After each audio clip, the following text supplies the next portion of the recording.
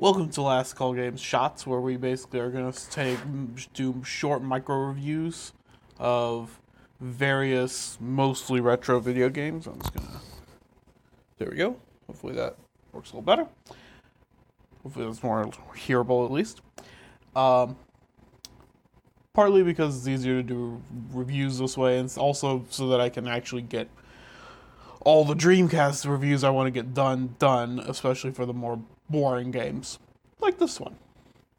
Today's review is going to be NCAA College Football 2K2 Road to the Rose Bowl, which is a college football game, a college American football game for those non-Americans out there.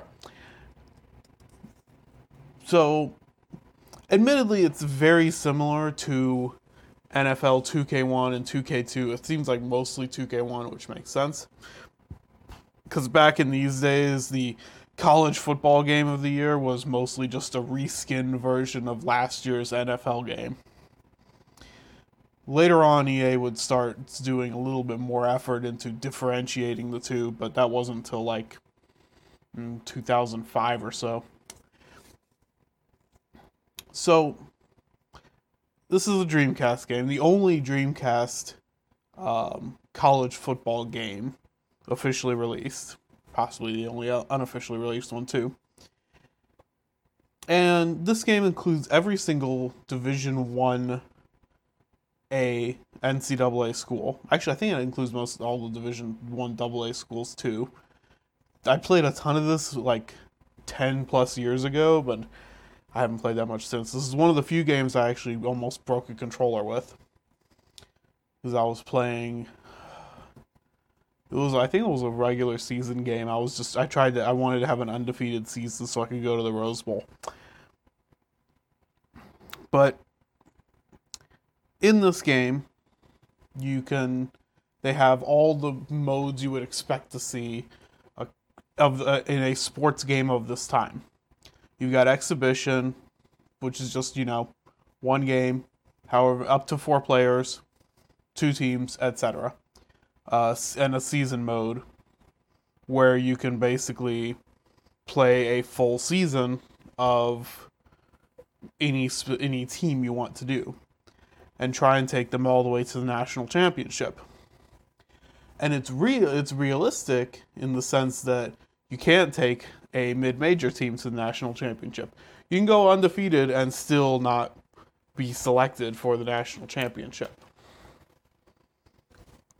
It's just, that's how this works. So,